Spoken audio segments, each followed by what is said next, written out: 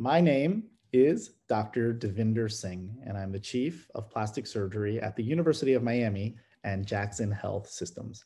I'm delighted to be here with you today to discuss surgical site infections. These are our disclosures, learning objectives. Every plastic surgeon knows that the skin is naturally under tension. We are experts at camouflaging incisions, hiding them in natural creases and in the skin lines, referred to as the Langer lines or the relaxed skin tension lines, RSTL. These are very important to take into consideration when closing the skin. There are tried and true methods to close skin incisions, and they include sutures, staples, skin glues, tapes, and combinations of all of the above. Similarly, there are a variety of things that you can put over your surgical incision, what we would simply call a dressing. Of course, there's standard gauze, which is by far the standard of care. There are other advanced dressings like hydrocolloids or growth factors, even cultured skin. But one of the things I'm going to spend a fair amount of time talking about today is my experience with applying a vacuum dressing onto the surgical site, otherwise referred to as negative pressure therapy. Before we get there, it's important to take a broader view of surgical site infection in the United States. And this has been a persistent and notorious problem all around the country.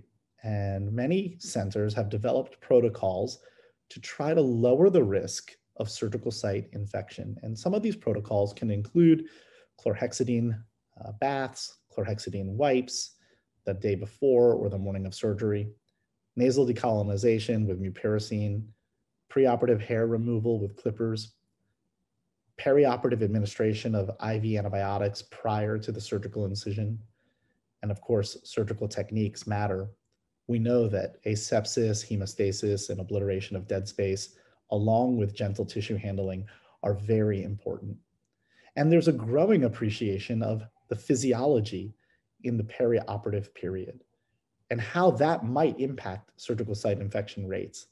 So managing glucose, managing the oxygenation, controlling temperature, and being mindful of volemia have all been associated with surgical site infection rates.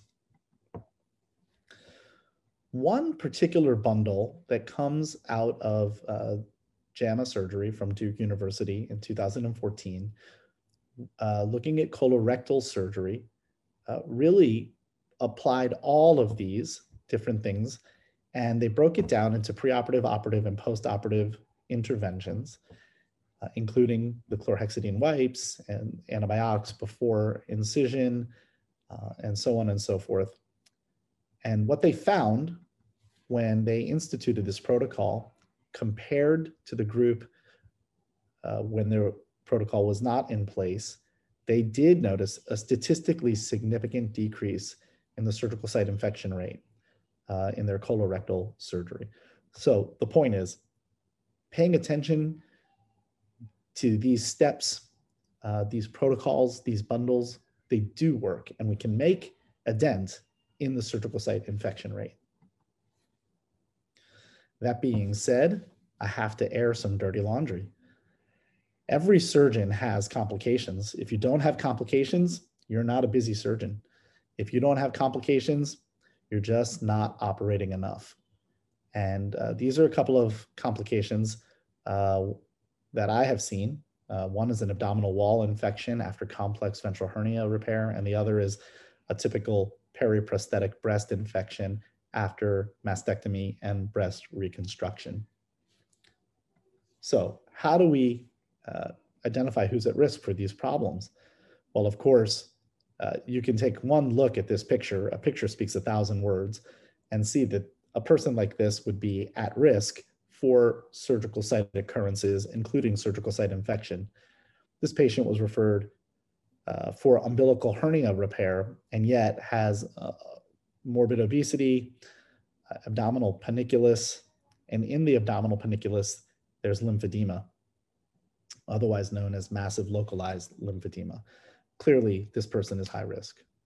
There are risk factors that can compromise healing and contribute to surgical site infection, and it's important to remember them.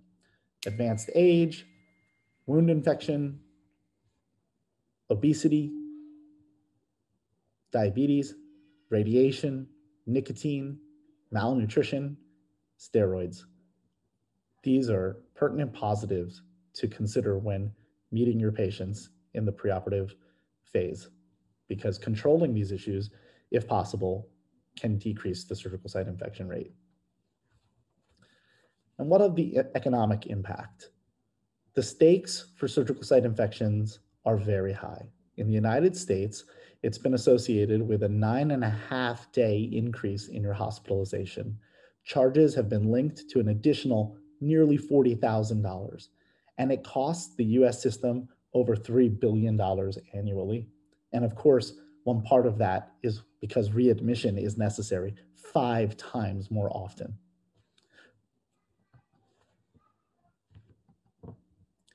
So, one paper from Harvard Medical School published in JAMA sought to quantify this, and they looked at the top drivers of nosocomial infection or hospital-acquired infections, and they discovered that the surgical site infection was the primary driver at approximately $20,000 per case.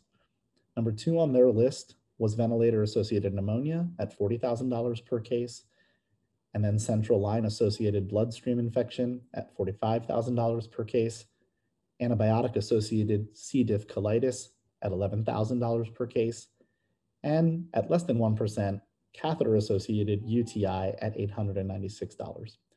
This paper is very interesting, not only because it comes from Harvard and published in JAMA, but because it shows us where we should be concentrating our efforts to really make a difference in the economic stakes. We focus a lot on removing the Foley catheter early in the postoperative period so our patients avoid getting UTIs. And that's important. It's easy to manage and it makes a small difference. But where we should be focused is on the perioperative area where surgical site infection is actually the primary driver of a nearly $10 billion cost of nosocomial infection in the United States.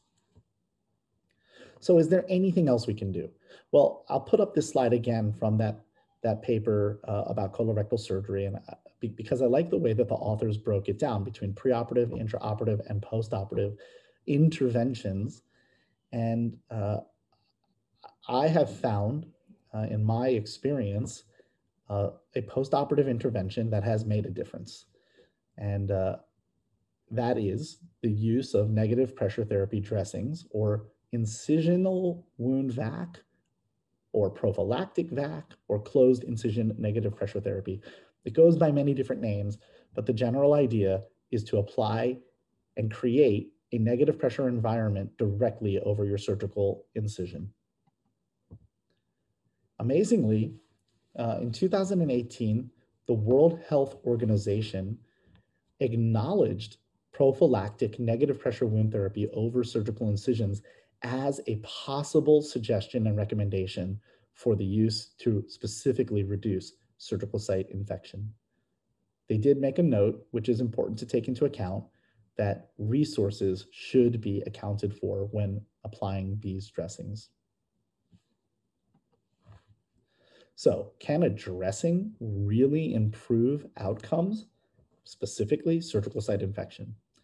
Well, this is the portfolio of these dressings. They're referred to as Prevena dressings, and they come in all different shapes and sizes, but generally they all have a few things in common, including a foam dressing. There'll be a contact barrier on the underside of that to protect the skin from the negative pressure so that there's no maceration or blistering. And then a pump that is connected to the foam dressing to create the negative pressure environment, and then some sort of seal or occlusive drape, in other words, tape, to create a nice occlusive seal. What I'd like to do now is share with you some of the preclinical evidence and some clinical evidence and some of my case studies where I've had great experience with this in reducing surgical site infection. Why does it work? Well, first and foremost, I believe it acts like a splint for the skin. Now, unlike traditional open negative pressure therapy dressings or good old wound vac, which we apply to an open wound, in that situation, we get a lot of drainage control, and that's great. But in this version of negative pressure therapy, remember the skin is closed. So there's not so much drainage that's coming through the incision and into the dressing and then through the tubing and into the vacuum pump and canister. More what's going on is that this is acting like a soft tissue splint for the skin. It's pulling the skin together, it's decreasing tension a little bit, and every plastic surgeon knows that tension and perfusion are inversely related. And so for these reasons, I think the primary benefit is that it's reducing tension exactly where you need it, right at the incision margin. Of course, these dressings also stay on for much longer than a traditional piece of gauze. Gauze may stay on for 1 or 2 days. This dressing is applied usually in the sterile environment of the operating room and stays on for 5 to 7 days. In some cases, some of these new dressings are now indicated for up to 14 days of therapy. So what's the preclinical evidence that supports some of this?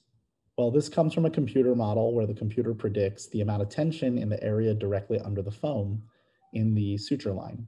And in this particular publication, they predicted that in the area under the foam, the soft tissues experienced 50% reduction in the amount of tension. In the laboratory, you can also replicate this. What you see here is a silicone sheet, which is meant to represent a skin model. Incisions are made and repaired with staples, and then the dressing is applied. And what's clever about this study is the control group is the dressing with no vacuum, and the experimental group is the dressing with the vacuum on. So what they're really testing here is to see if the negative pressure itself is doing anything, or if it's just a tape job that's helping holding things together. And what they found was that when the negative pressure therapy is applied, when the vacuum is actually applied, it was 50% harder to pull apart in an instrumentor machine, which will pull until it disrupts and then measures that force in newtons. And going a little bit deeper into the preclinical world, this is an animal study. Now, to be clear, this is unpublished. This is just one animal. It's a pig, but there are 2 incisions. And the incisions were created at the same time, but dressed differently. On close-up, you can see that on your left, the incision was treated with gauze, and on the right, the incision was treated with negative pressure therapy. And you can see dramatic differences between the 2 incisions. In the gauze incision, there's edema in the skin, the sutures are very tight, and there's pin cushioning. And I would say that the incision line itself is a little open. And none of that is what you see on the negative pressure side. The incision treated with negative pressure therapy as the dressing looks radically different. Particularly, there's no edema in the soft tissues. The incision line looks further along the healing pathway. The sutures look looser, and there's no pin cushioning. So what about blood flow? Well, as we know, negative pressure, when applied to the skin, may help improve perfusion, and that might be one of its biggest impacts on affecting infection rates. So to get at that question, one study looked at the lymphatic arm of the circulatory system. Remember, there are 3 arms to the circulatory system: arteries, veins, and lymphs. The lymphatic system is often neglected or forgotten, but it is an important part of the circulatory system. In any event, this study looked at an animal model. They created dorsal wounds.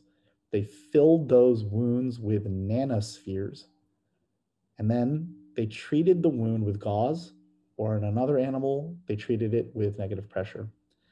And then, in a very clever study, they harvested the distant lymph node basins, like the inguinal or axillary lymph nodes, and then they were able to calculate the concentration of these nanospheres in the distant lymph nodes. And what they found was remarkable. They found statistically significant differences In other words, the nanospheres were cleared more out of the dorsal back incisions in the group that was treated with negative pressure, as seen by higher concentrations in the distant lymph node basin. It's a very early indication, one of the first papers to suggest improved lymphatic clearance. And of course, that could make a big difference in surgical site infection rate. And what of scars? Well, every plastic surgeon knows that scars are important to their patients. They're important to us. And scarring is multifactorial. The causes of scar can include inflammation, tension, melanin. On that list, probably tension is the most important. And so the question arises, does the early reduction of tension in the first week translate to any durable improvement in the scar? Well, this paper does seek to answer that in a small animal study. And they did find that after 40 days, when the animals were sacrificed and the scars were examined under histology, the deep dermis in the incisions treated with negative pressure was narrower. It was narrower. And what about blood flow itself, arterial blood flow? Well, this paper is an oldie but a goodie. It comes from 1997. It's one of the original negative pressure therapy papers that establishes the fact that gentle pressure at minus 125 improves blood flow. And if you crank up the negative pressure to minus 400, you actually decrease perfusion. And so this was the paper by one of the inventors of wound vac in the first place that establishes minus 125 millimeters mercury as the proper level for negative pressure, where there was a notable improvement in perfusion. So what does that look like when talking about these types of dressings? Well, this is one of my patients where I was performing a complex abdominal wall reconstruction, and I was utilizing a technology called ICG angiography, which was providing ability for me to see perfusion in the skin or blood flow in the skin. And I used it routinely to help guide my debridement of abdominal skin flaps. I also was routinely dressing these patients, these complex ventral hernia repairs, with negative pressure therapy dressings. And it occurred to me 5 or 6 days later to take the dressing off and repeat the angiogram of the skin. And what I found were significant differences in the fluorescent signal indicating that perfusion was improving under these dressings over time. I did that repeatedly. This is a transverse panniculectomy incision. On your screen left is the SPY image on the operating room table and the image after 5 days of therapy, and there were significant increases in the perfusion units as seen by the ICG angiogram. What about clinical benefits? Well, amazingly, this therapy has been used since 2006 by many different types of surgeons at this point. In 2021, lots of different surgical subspecialties are publishing on the benefits of this therapy. And this is one of the early case studies looking at a sternotomy after coronary artery bypass grafting. And one of the first papers coming out of Germany in a single center, single surgeon series, although it was prospective and controlled, to demonstrate that there was a significant decrease in the surgical site infection rate. These were coronary artery bypass in obese patients, all BMI over 30, one group dressed with gauze, one group dressed with negative pressure, and a significant notable difference in the infection rate. These results were replicated in the orthopedic literature. This is a multi-center trial, 5 different trauma centers, which of course helps to decrease bias.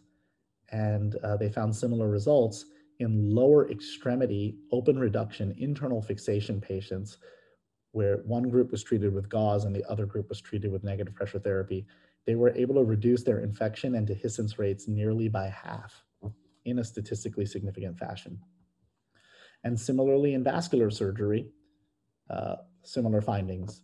In a paper published in the Journal of Vascular Surgery, they noted a decrease in femoral surgical site infections from 30% down to 6%. I was also similarly able to publish these benefits in complex abdominal wall reconstruction patients, where I noted a decrease in the odds by 6 when using these dressings, the decrease in the odds for developing a surgical site occurrence. In 2015, I published the first meta-analysis looking at these dressings across multiple surgical disciplines at the time the data was available. And what we found after we combined the data sets and performed a proper meta-analysis and published in our journal, the Journal of Plastic and Reconstructive Surgery, was that there was indeed a 50% reduction in the relative risk for surgical site infection. This is a couple of my patients that I'd like to share with you upon wrapping up. This was a patient who desired a breast reconstruction.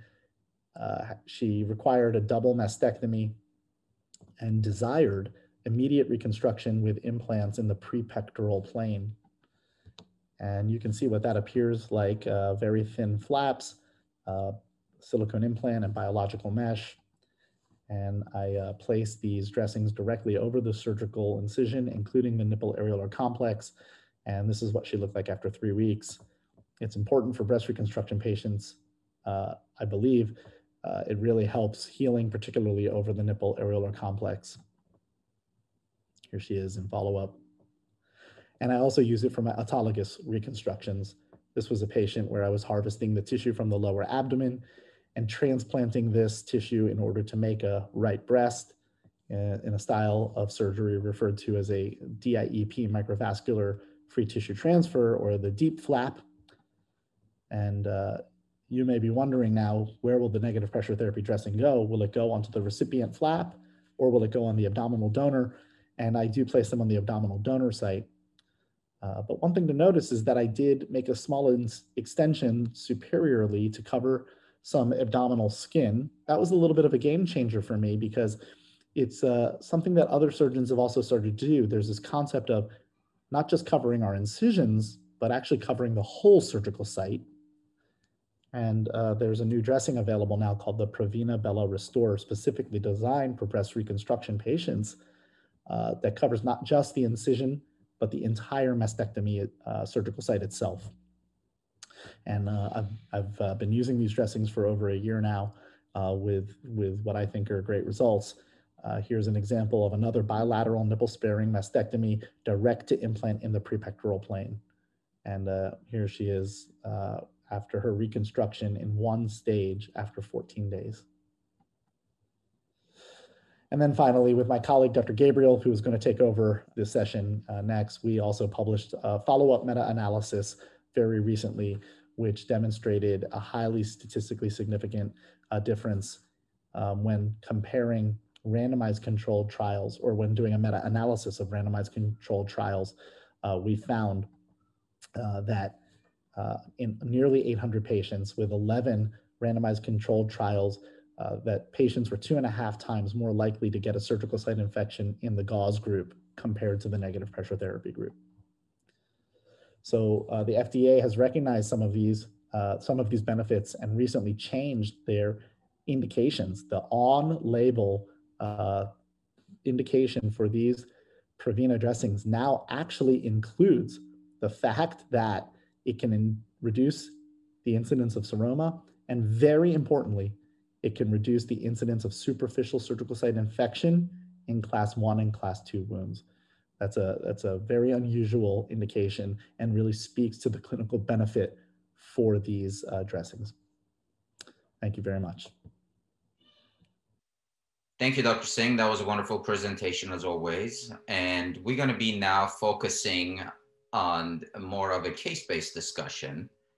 The interesting thing is, when incisional negative pressure was introduced back in 2010, there was a lot of questions on how can we actually utilize this? How can we utilize it in our patients because it wasn't really anything new that incisions were being managed with negative pressure. In the past, we have put regular granufoam on top of the incisions to help manage all the benefits that you just heard about from Dr. Singh. So the science is very clear. It's just how do we make it fit in our practice?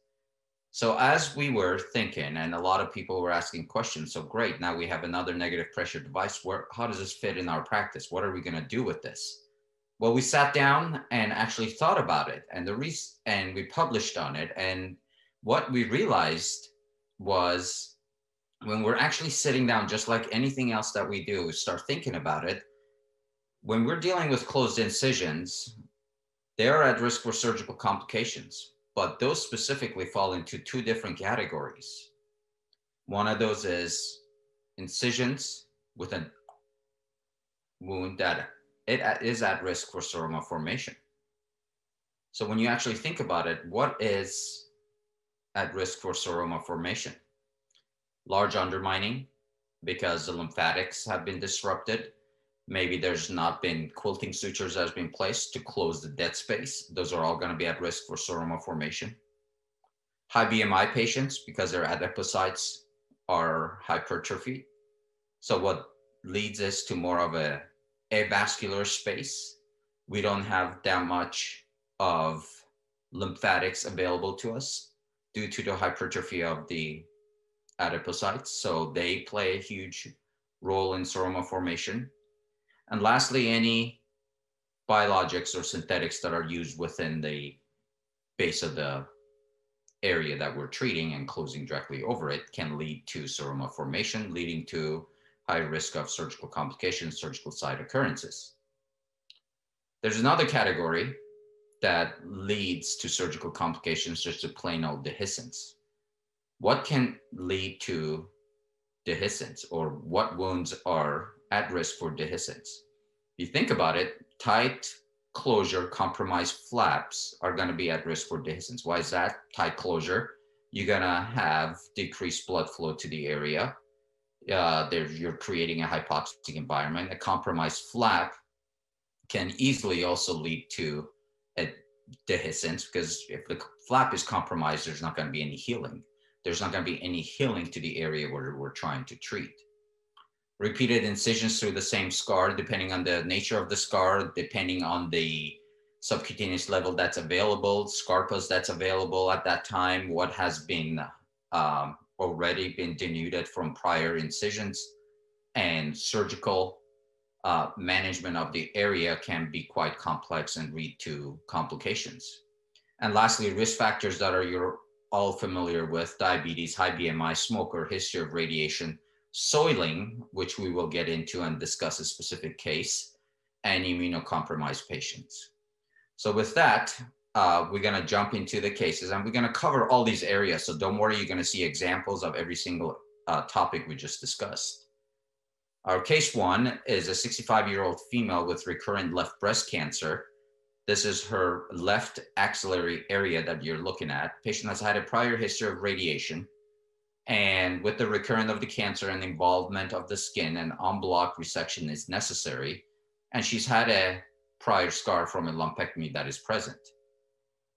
This is following a modified radical mastectomy that was performed by our breast surgeon. This is the wound that we walked into. This is what the patient needed closure for. Now, keep in mind, this is a patient who is elderly, is already compromised with chemotherapy and does need possible additional treatments after surgery. And usually we want to address those within 30 days. There's the flap that was utilized from the back. This is a latissimus flap. It's a pedicle latissimus flap, and this is the donor side. This is where the tissue was harvested.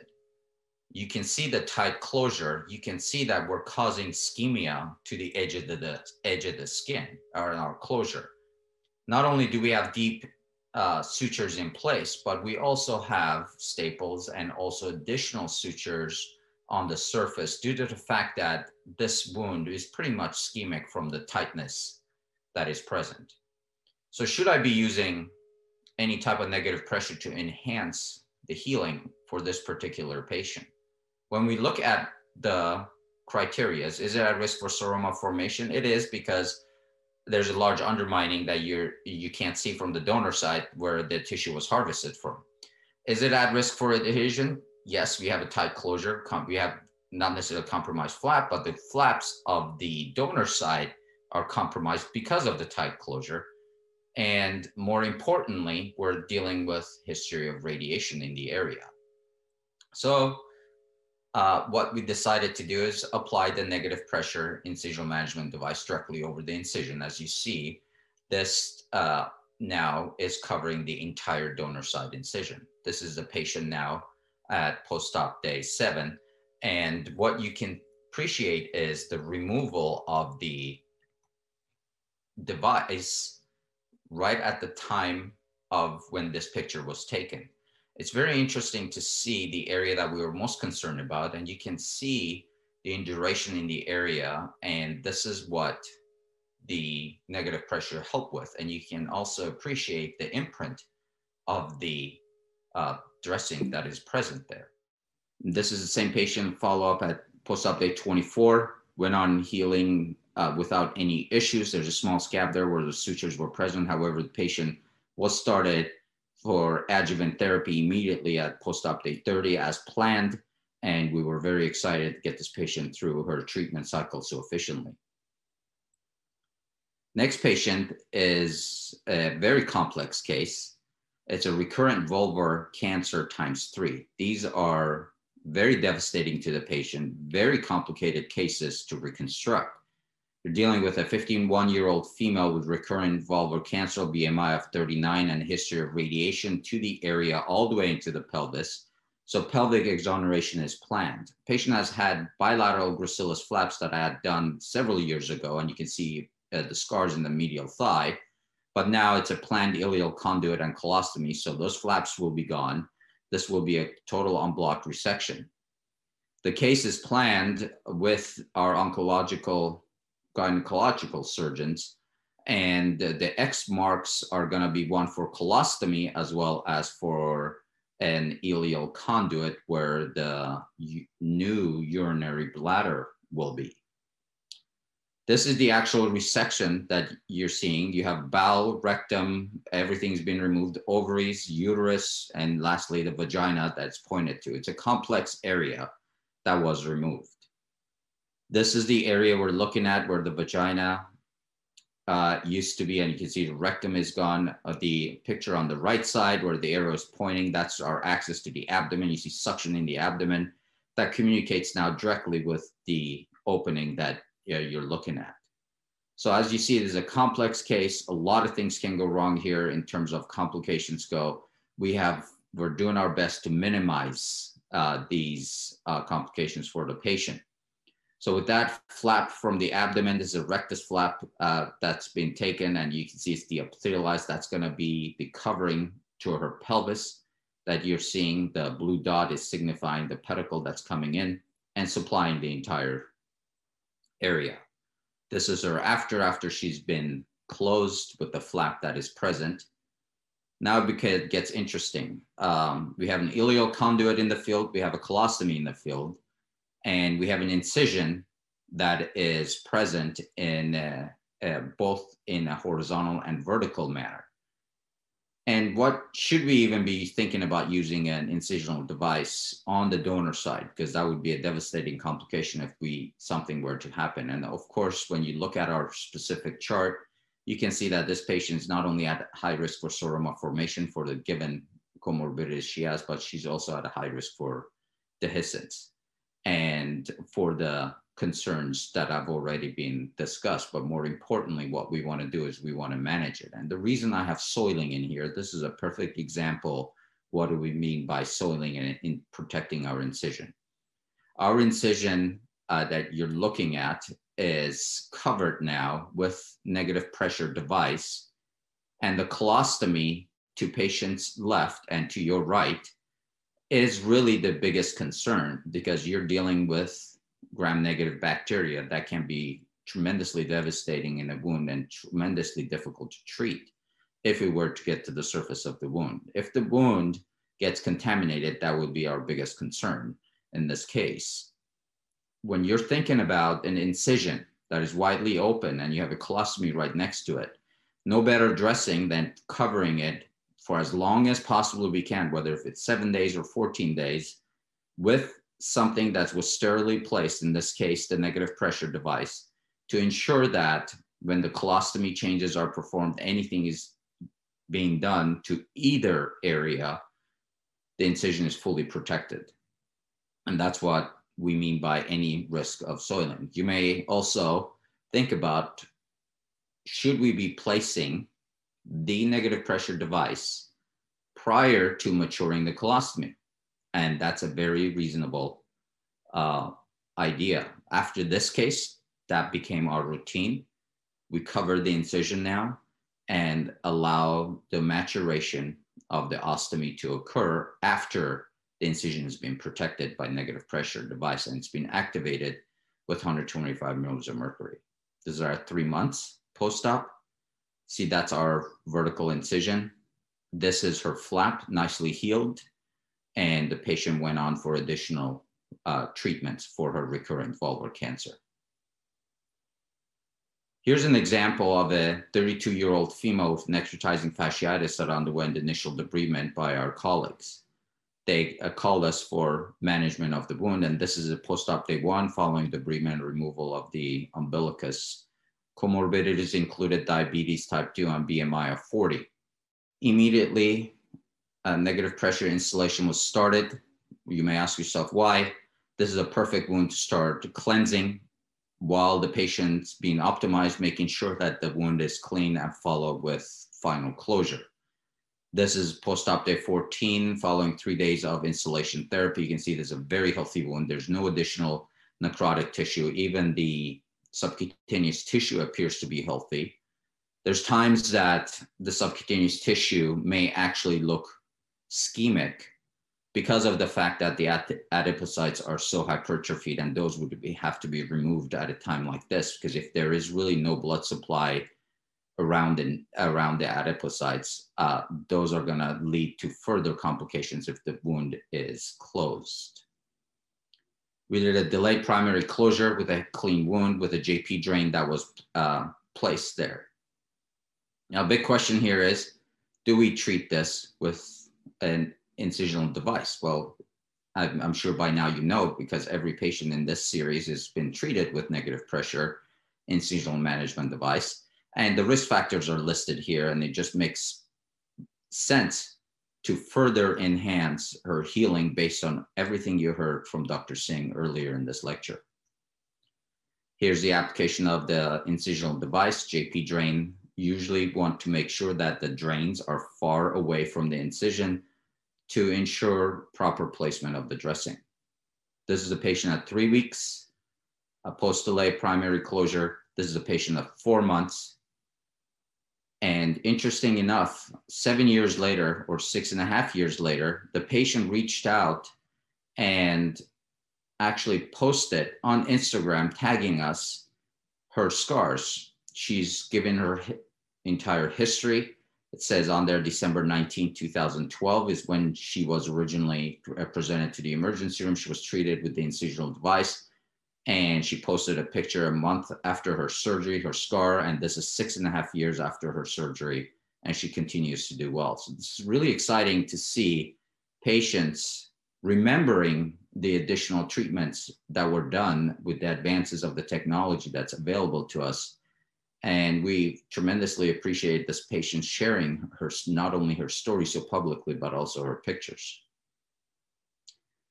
This is a very interesting case for several reasons. And this is what really helped us open our eyes and transition to utilizing negative pressure incisional management in breast reconstruction.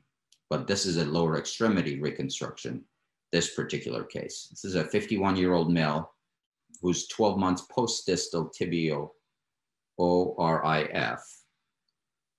Patient had prior infected hardware at the lateral aspect, which was removed approximately 6 months ago, but now this presentation is new with infected hardware medially, where you're looking at, this is her medial distal lower extremity. The holes are from the screws when the hardware was removed at this visit. You can see there's soft tissue deficit. There is bone that's exposed. And patient has the comorbidities, smoker, one vessel inflow, peripheral vascular disease, and diabetes. When we're discussing one vessel inflow, that's the one vessel that's supplying the distal extremity. The last thing we want to go after is for a free flap and jeopardize the entire extremity. So at that time, what we decided to pursue is cover the periosteum and leave the soft tissue exposed and use a bilaminate skin substitute in this picture. But as you see, we have a compromised flap. The distal end of this particular rotational flap is completely compromised. And this was very early on in our experience with incisional device. And some of you may have seen this case. What happened to us at that time, when we go back and think about what negative pressure does and what Dr. Singh explained in terms of blood flow, as well as edema reduction, just basic science from the original Moraqua studies, we decided that the best optimal course for this particular patient would be to cover this particular flap with negative pressure devices. And the donor site, where you see the silver granifoam, it's sitting on the bilaminate skin substitute, and the incisional device is sitting directly on top of the compromised flap as well as the incision to enhance healing. JP drain is once again for the subcutaneous tissue, the underlying area, to make sure we're not building a seroma under the actual flap. So 1 week later, we decided to bring the patient back to the operating room because I was expecting for a major debridement of the area and prepared to do a larger surgery. But this is exactly what we saw. That's why it's a very similar background. The patient is in the operating room. I did not expect for this flap to look this good. You can see the imprint of the negative pressure incisional dressing. The flap is completely viable. The incisions are healing. And you can only imagine the excitement that we had. Wow, this flap actually survived. And what we know from the science is actually working in this case. So what did we do? We put it right back up on the patient and send them home. If it's working, why not continue for another 7 days? Patient returns 14 days now. This is the second time we've treated it with negative pressure, and edema reduction, enhanced healing, improve the blood flow to the area. Why not continue treating it if we know it's working and it's improving? I think one of the most important things in managing cases like this, when we're dealing with a complicated or rather compromised flap, is to always think about treating longer than 7 days and go up to 14 days, and why not sometimes up to 21 days if we can do the regular dressing changes. I did not remove the incisional dressing prior to 7 days to maximize the healing that needs to take place in these patients, and obviously the benefits of the negative pressure. The patient has 6 weeks, and this is the patient finally healed with a skin graft in this picture. And we actually published this just because the importance of salvaging a compromised flap with the principles that we have learned from the original Moraqua studies that have been published.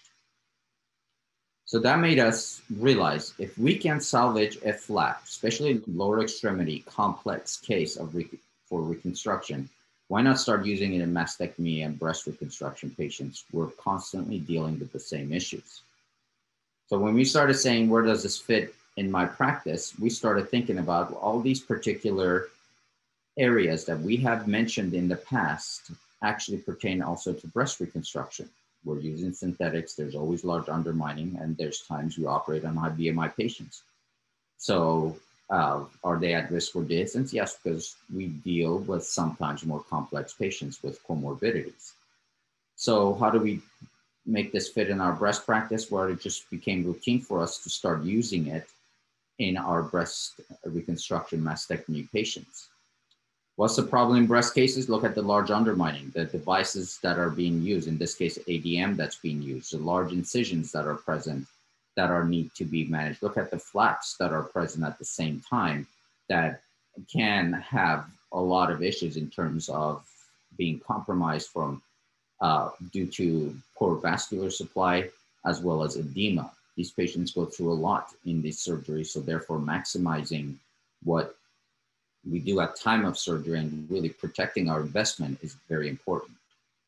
The process of device-based reconstruction always starts with the technique. So what type of mastectomy, then what type of reconstruction are we going to be over or under muscle? What kind of device are we going to utilize, and what kind of soft tissue support are we going to utilize? And what I add to how are we going to protect this investment? What are we going to do to manage the incision? Dr. Segalov, Maxwell, and myself initially published on this when we had our original 13 patients with 25 breasts. And what we started seeing when we started placing the negative pressure device on our mastectomy patients, that our drain outputs were less and they're coming out sooner. And that was only just a pilot study that we had done. So we started thinking about the same patient of 4 years post-op. So we decided next was for us to start thinking about, can we salvage compromised flaps if we're faced with it? So during every mastectomy, tissue perfusion assessment was introduced many years ago, and we started utilizing that and understanding what can be done with the negative pressure device. This is a higher BMI patient with breast cancer. This is the tissue perfusion ICG angiography following the reconstruction. You can see there's tremendous amount of area of non-perfusion. Everything on the screen that you see that's black, there's no blood supply. Everything white has a blood supply. So that's the actual incision that you're looking at, the vertical incision. And you're going to see a pen come in and mark around the areas of concern. Why did we mark around the areas of concern? Because we're going to recover them. We did our own study and followed these patients in clinic and making sure that once the dressing is removed, that's 7 days. How are we dealing with additional issues? You can see us marking all this area of concern. And this is the patient with the markings at post-op day 7 with removal. You can see there's definitely area of concern still present, but that flap is viable on each side. You may ask yourself, would you have put another dressing on at post-op day 7? Yes, ideally, if I had the opportunity, I would have, but back then that was not available to us because the patient would have had to have a home vac or a home negative pressure device for them to continue the additional treatments, because these are the disposable dressings that we're utilizing. Post-op day 7, post-op day 21, and the patient went on to heal. And this is very exciting to see. Yes, just like we saw in our lower extremity, we can also salvage some of the compromised flaps that we are seeing. Now, if this entire breast was black and there was no perfusion based on ICG angiography, then we would be in trouble. We cannot salvage a breast that is completely compromised. There has to be some blood flow coming in, and maybe some smaller areas are compromised. Those are the areas that we can target. That brings us to the question of what do we do with the nipple? There's been a lot of concern about covering the nipple. Well, one problem with the nipple is that it communicates with the outside world. After a mastectomy, everything's been removed underneath. All you're seeing under the nipple is really the remaining, the open ducts that have maybe possibly left are still present, but they're communicating with the outside world. So there's no subcutaneous tissue underneath, and all we have underneath would be the actual device that we have placed. In this case, could be ADM, it could be an implant, whatever it may be. We want to make sure that we protect it until we have a sealed area before that patient, for example, takes a shower or is exposed to the outside world. So covering the nipple is extremely important in these cases to minimize contamination deep to the biologics that have been placed. So we routinely covered the nipples with the smaller dressings that were available to us. We also went back and looked at our data, and we wanted to know, were we saving, number one, money with the devices that we were using, and were our outcomes better? And when you look at the series, you have 331 in the negative pressure group, and then we have 334 patients in standard of care, which in this case was Stericycle or Zeroform. we saw a significant reduction in complications in the negative pressure group. We also saw significant reduction in the maximum drain days that we saw in the negative pressure group. You've seen this meta-analysis by Dr. Singh and I and colleagues, and I don't need to go into detail, but more importantly, what the meta-analysis showed from the 11 RCTs, that the patients were over 2.5 times more likely to get a surgical infection if negative pressure incision management was not used. The economic analysis that Dr. Maxwell and I published specifically discusses the benefits and cost savings.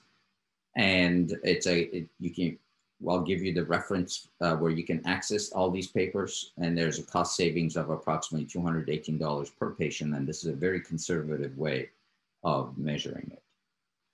We also, with Dr. Gupta and Dr. Orga, would discuss the challenges of these cases and the management of these surgical site occurrences and what that means for our overall healthcare system.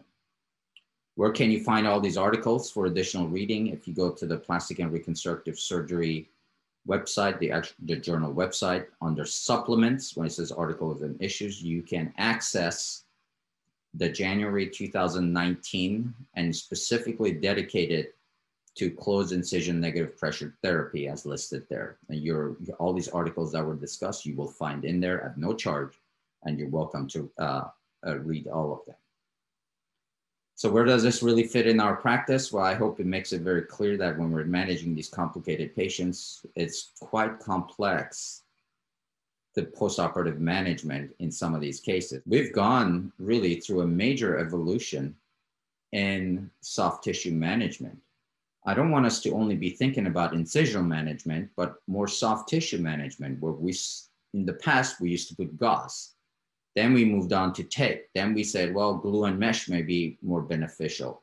Then we started focusing on incision management. But now, in my opinion, it's more than just the incision, it's the surrounding soft tissue, and how do we best manage that to achieve our most optimal outcomes? So think beyond incisions with the dressings that you see. This is really our final step to managing and protecting the investment that's been done underneath this particular dressing. There's no better dressing to really cover it with when you're getting the benefit of negative pressure at the same time, which has been placed in this very sterile environment. Okay, in conclusion, you can see from the examples that you just saw, as well as Dr. Singh's input, the high-risk group of patients can be quite complex. Negative pressure devices are not miracle devices, but they go hand in hand when a well-planned and a well-executed operative procedure is done based on sound surgical principles. With that, I'm going to open it up to questions. Thank you so much for your attention. Thank you, everyone, and good afternoon again. Dr. Singh, after that wonderful lecture, I really want to go back to one of your papers that you originally published on the mechanism on seeing the blood flow and seeing it objectively, the case that you presented on ventral hernia, and where you had measured the blood flow of use of Prevena or negative pressure incisional management device directly on improving the blood flow. And can you describe that case? Because that was such an amazing case. And I really want to discuss that case and why you think we're seeing decreased surgical site infections with these dressings. Thank you, Alan. And hello, everybody. That was an interesting case and case series, which we presented at a local chapter of the American College of Surgeons, but it was in ventral hernia patients where we were using these closed incision negative pressure therapy dressings. And I realized that these hernia patients are still in the hospital 5 days later. And in the original operation, I had actually used SPY or ICG angiography to help guide the debridement of my skin flaps. Then I would apply the dressing. Then I realized they're still here for 5 days, waiting their return of bowel function. And it occurred to me that I could simply remove the dressing and repeat the ICG imaging. But more than just simply repeat and compare, that technology allows you to give quantitative analysis and actually compare data. And what we found over and over and over again was this signal increase in the fluorescence. In other words, an indirect test measuring the blood flow or perfusion. So it was one of the first times we got the sense that blood flow or perfusion is actually increasing under these dressings. And in my humble opinion, I think that's probably the reason why we see across the literature in every surgical specialty that there is a decrease in surgical site infection. I mean, because it really is an amazing thing to think how impacting surgical site infection, and ultimately it's addressing. And so we got to really explain that. And I think the negative pressure ultimately is improving perfusion, particularly right where you need it, right at the incision line, right at the marginal tissue that could be the most vulnerable. And ultimately, I think that that's what is reducing surgical site infection. It could also be increase in lymphatic clearance. It could also be just the simple fact that the dressing is on for a week instead of 2 days. So there's probably a few good things happening under this dressing, but I think it's the increase in perfusion more than anything. What do you think?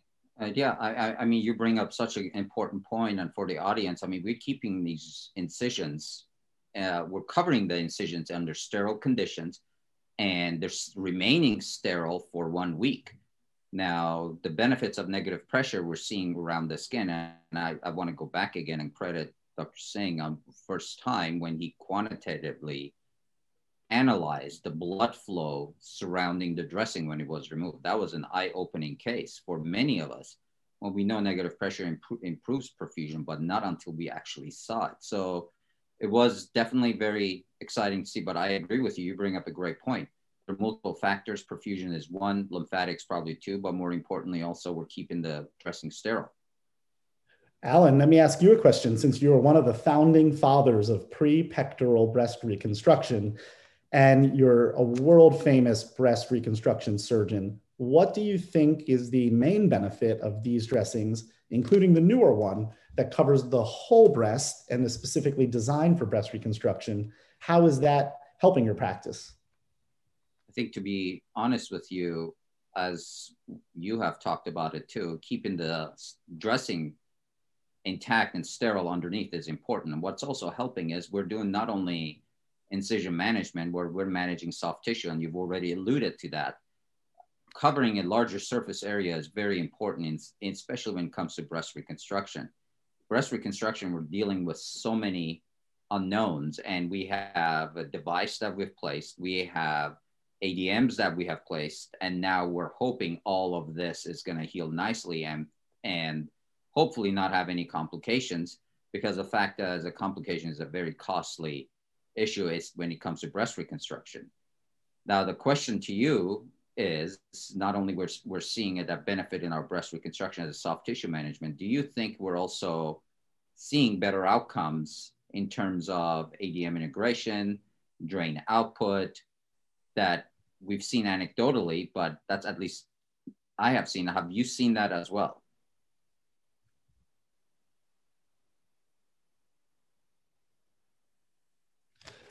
Yeah, I think I lost you just for a quick second. Could you repeat that question?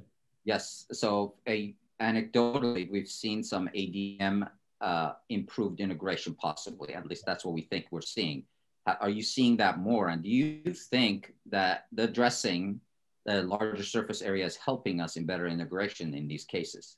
Yeah, I think that that's a very interesting observation. I've had the same observation. There is no available scientific literature or publication that's looking at that directly, or no report that I'm aware of that's showing these dressings result in better integration of the ADM, specifically under mastectomy flaps. But I think that it does, particularly when I have placed an expander and I go back to exchange the expander for a silicone gel implant. I have definitely noticed better integration, earlier integration, less need to take a pair of curved Mayo scissors and chomp out a piece of the ADM that may be flopping around. So I would love to figure out a way to quantify that, but anecdotally, at least in this early experience, I think that specifically is one of the main benefits of the larger dressing covering the whole breast. And Dr. Singh, so let me ask this question too that always comes up. How do you think it works? We know we talked about the Prevena itself. It doesn't compress down. Negative pressure doesn't do that. It starts, it's a different direction. It pulls everything up. So do you think the ADM or anything we're putting up is being compressed better in that? But of course, we're not pulling it down. We're pulling everything up. And are we seeing a better outcome because of that? I think it's simply because of shearing. Like any skin graft, and by the way, an ADM ultimately is a skin graft, technically. One of the things that can prevent its regeneration is shearing. So I think it's like a bolster. It's stabilizing everything and preventing shearing of the wound bed, which in this case is the mastectomy flap, with the skin graft, which in this case is the underlying ADM. Dr. Gabriel, we have to wrap up. It's 4:25. We want to thank you and the North American Center for CME for organizing all of this, and have a great day, everybody. Thank you.